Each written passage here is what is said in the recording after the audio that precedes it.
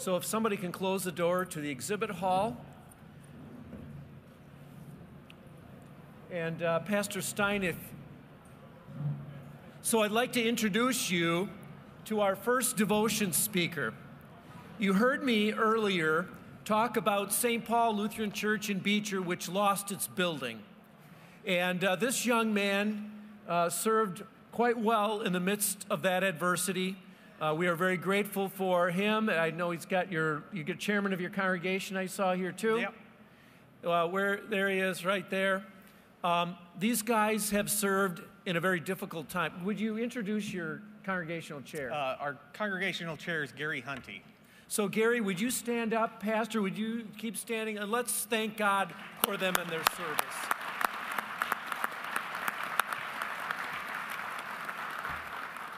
Pastor Michael Stein leads us in devotions. If I could just take a real quick minute to thank everybody for your thanks and your support on behalf of our congregation. It's been amazing to see the outpouring of support from across the district, across the country, and even around the world. To know that your holy God is taking care of you is an amazing, amazing thing, even through such adversity. So we begin our devotion today in the name of the Father, the Son, and the Holy Spirit. Amen. Let us pray. Gracious Father, your word is a lamp to our feet, illuminating the way of life that you have granted to us through the Word made flesh, your Son, our Savior, Jesus Christ. Increase in us love for your word and incline our hearts to understand it more fully in this time of meditation. We humbly ask this through your Son, Jesus Christ, our Lord. Amen. Our scripture reading today is Psalm 119, beginning at verse 97. Oh, how I love your law. It is my meditation all the day.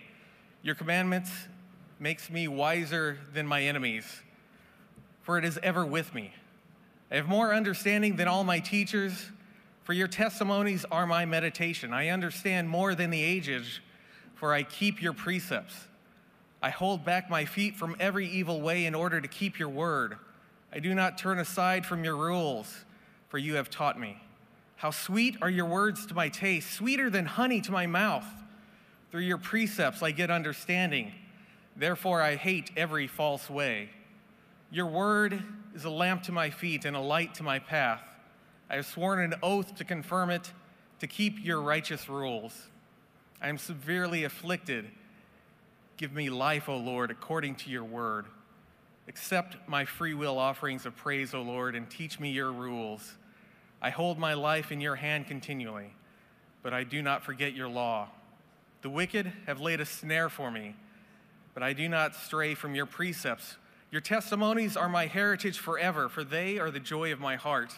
I incline my heart to perform your statutes forever to the end. Glory be to the Father, and to the Son, and to the Holy Spirit, as it was in the beginning, is now, and will be forever. Amen. We sing our song.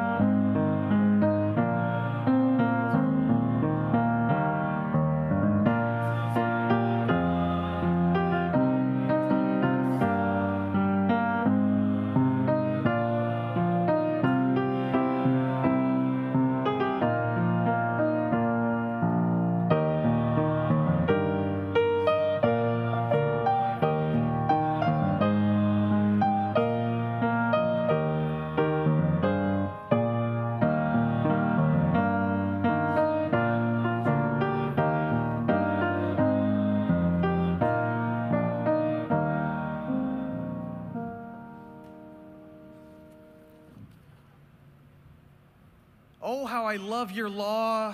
It is my meditation all the day. Are you all a little bit like me, a little uncomfortable reading that verse? To me, I feel a little bit hypocritical at times because the old Adam in me doesn't love the law. He hates it. He wrestles against it every day. The law puts this big stop sign in front of his desires, and it tells him what he mustn't do. And even whenever I try to follow the law and use it as a guide for my life, it just holds a mirror up to me to show me how sinful I am and how destitute I would be if I were left to my own devices. So the law is at work in me, showing me my own sinfulness. It creates this tension within me between the old Adam and the way God wants me to be. Paul wrote to the Roman culture, a culture that ours is looking more and more like on a daily basis. Indifferent to Christianity at best and openly hostile at worst. Into this culture of old Adams driven by their own desires, Paul wrote about the holiness and the beauty of God's law. He also wrote about that inner conflict we all have between the old Adam and God's perfect law. In Romans 7, he said, "For I do not do the good I want to do. Instead, I keep doing the evil that I do not want to do. And if I do what I do not want, it is no longer I who do it, but the sin living in me that does it." And he continued, Once I was alive apart from the law, but when the commandment came, sin sprang to life, and I died.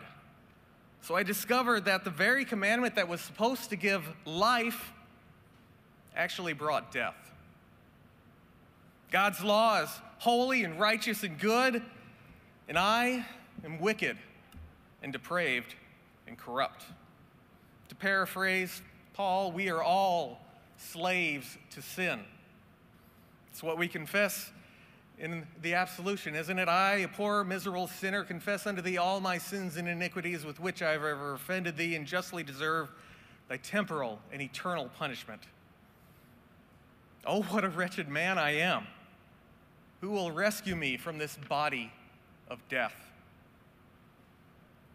Thankfully, your Father in heaven saw this miserable condition that we all live in, and he wasn't content to leave us there. He himself made a way out. He himself sent his Son to be the new Adam, to fulfill the commandments of the law and to live the perfect life that you and I just cannot do. And that, beloved, is where our hope is, not in ourselves and in our own abilities, but in Christ. In Christ, we were baptized in the waters of baptism into Christ, and so we drown the old Adam into the waters every morning, and we emerge not in ourselves, but in Christ. I invite you to say that with me, in Christ. In Christ, God's word becomes sweeter to our mouth than honey. In Christ, his word is a lamp to your feet and a light to our path. In Christ. That's better. I know it's after lunch, but we can wake up. In Christ, we have a certain hope, not in ourselves, but in Christ, that we will live eternally as he promised and as he has always meant for us to be. So yes, we live in this tension between the old and the new Adam, but it is no longer I who live, but I died to sin. And it is now Christ living within me. In Christ. In Christ, we can confidently say, oh, how I love your law. It is my meditation all the day. In Christ. Amen.